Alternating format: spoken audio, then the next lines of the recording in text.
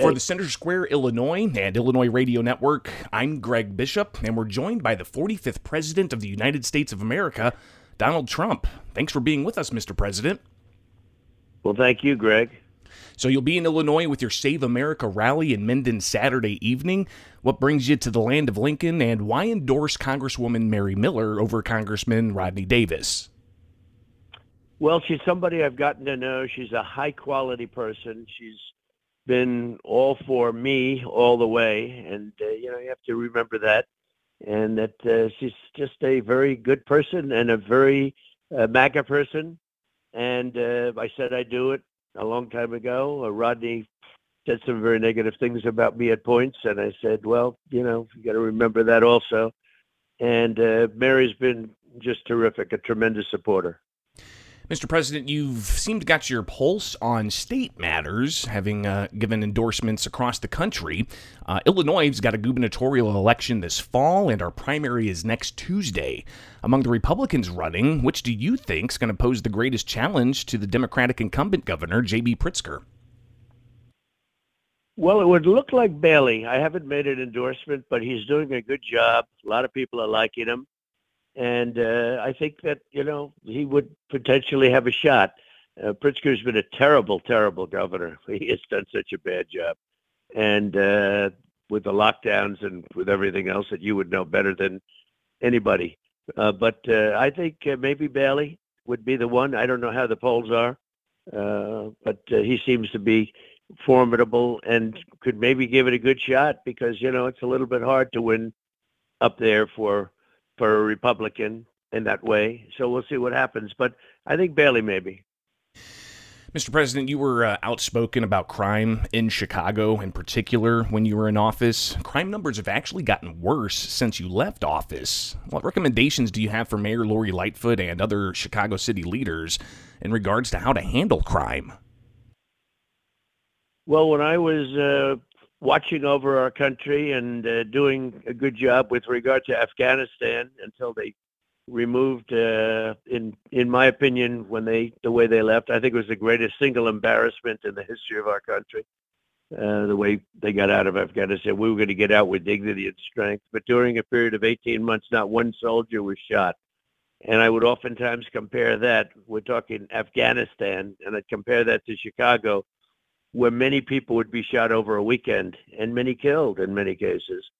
And it was terrible. And now I see that I've been looking at numbers recently, and you just bring it up. It's gotten worse. It's not even believable. That's not living in a safe place. That's not even getting close to living in a safe place. I've never seen numbers like that. I've never seen anything like it. It's like we're in a third world country. Very sad. Do you see it more as a prosecutorial issue or an education issue? We hear a lot about poverty leading to crime. What do you think's behind this? Yeah, but you've always had poverty in Chicago. You've always had poor people in Chicago, and you didn't shoot 21 people in a weekend, and a lot worse than that. Those were good weekends. It's incredible when you look at the numbers in Chicago. You've always had poverty. You've always had difficulty in Chicago and every other city, but that doesn't mean everybody gets shot. I've never seen anything like it. So I know the police in Chicago, and they're great. They could do the job, but I think they're not allowed to do the job. They can do the job if they were. Now what's happening is you're losing incredible police, professional, incredible police, and they're leaving and going to other states, and you're getting people that won't be able to do the job as well. But you have to give the police back their respect, and you have to give them their dignity, and you have to give power back, because they are really the ones that can solve the problem, and they're not allowed to solve the problem. This is the Center Square, Illinois. It's a very difficult situation in Chicago. Excuse me? I was just saying, this is the Center Square, Illinois and Illinois Radio Network. I'm Greg Bishop, and we're talking with President Donald Trump for a few more minutes here and discussing a variety of issues. He's going to be visiting Illinois in Minden Saturday, endorsing Congresswoman Mary Miller over Congressman Rodney Davis. Now, other politics going on, of course, with the 2020 campaign. Mr. President, you were specifically warning against negative impacts on the stock market and 401k retirement plans. You even said that we could see gas prices rise in excess of $6 a gallon. We've seen that in some areas. What did you see coming specifically from President Biden's administration, and what do you think he's attempting to do with the U.S. economy? Well, I dealt with the people, and I dealt with him, and I heard what he was saying, and I predicted every one of these things. I predicted every single one. They said Trump was right on everything, and it wasn't that hard, frankly. And I'll give you another prediction. We're in danger of a world war. And you look at what's going on in Russia and Ukraine, which would have never happened had I been president. It would have never happened. And it didn't happen.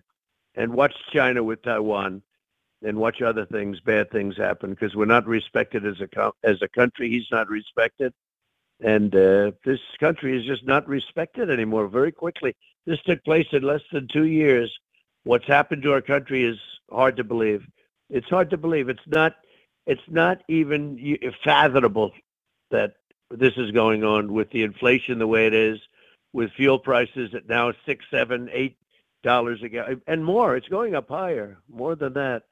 You look at all of the things that are happening. I predicted just about every one of them, and I predict a lot of bad things happening in the next 2 years. This is and they've taken away your voice, as you know. They've taken away your voice. This is the beginning of, I used to use an expression, we're going to end up being Venezuela on steroids, and that's where we're going. We're going to be Venezuela on steroids. And how about buying oil from Venezuela? Now we're buying oil from Venezuela instead of taking our own oil. We have more than anybody, and it's beautiful, clean. It is really great oil. People don't know what oil means because, there's many forms of oil. Theirs is a very heavy, if they talk about the environment, the worst for the environment. And we're talking about oil from Venezuela. We're talking about oil from Saudi Arabia, which you didn't want to touch. And we don't do anything here. I guess they're doing millions of barrels less right now than they did 2 years ago. We were actually energy independent, Greg. Energy independent. Nobody thought that would be possible. And soon to be energy dominant. We would have been bigger than Saudi Arabia, Russia put together. And by far, actually, making a fortune and having energy like nobody's ever seen. Now you're going to have, here's another prediction, brownouts and blackouts all over the country this summer. Wait till you see what's happening. All these states that are going green, it doesn't work. And wait till you see what happens. Well, Mr. President, finally here, if you were to testify before the January 6th committee, what would you tell them, and do you bear any responsibility for the actions of the rioters? Well, I tell them that their committee is a disgrace. First time it's ever happened. We have absolutely no voice. They get up there and they, in many cases, are lying. They're just lying, and it would be so easy to refute, but we have no voice. And I think the committee is a disgrace. An absolute disgrace. And they were, a lot of people went down to D.C., large numbers.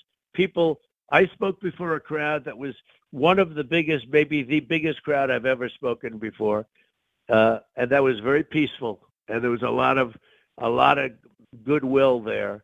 And this was the crowd. This was not a small group that went to a very small group that went to the Capitol. And I will tell you that they were there for one reason, a rigged election. The election was rigged and it was stolen. And that's what the committee should be talking about. You saw what Texas did, the Texas Republicans the other day. This was a rigged and stolen election, and that's what the committee should be talking about because people don't have trust in our elections anymore. And why should they when you see what happened in 2020? Mr. President Donald Trump, thank you so much for taking time with the Center Square, Illinois and Illinois Radio Network, and safe travels to the land of Lincoln. Well, thank you very much, Greg. Thank you.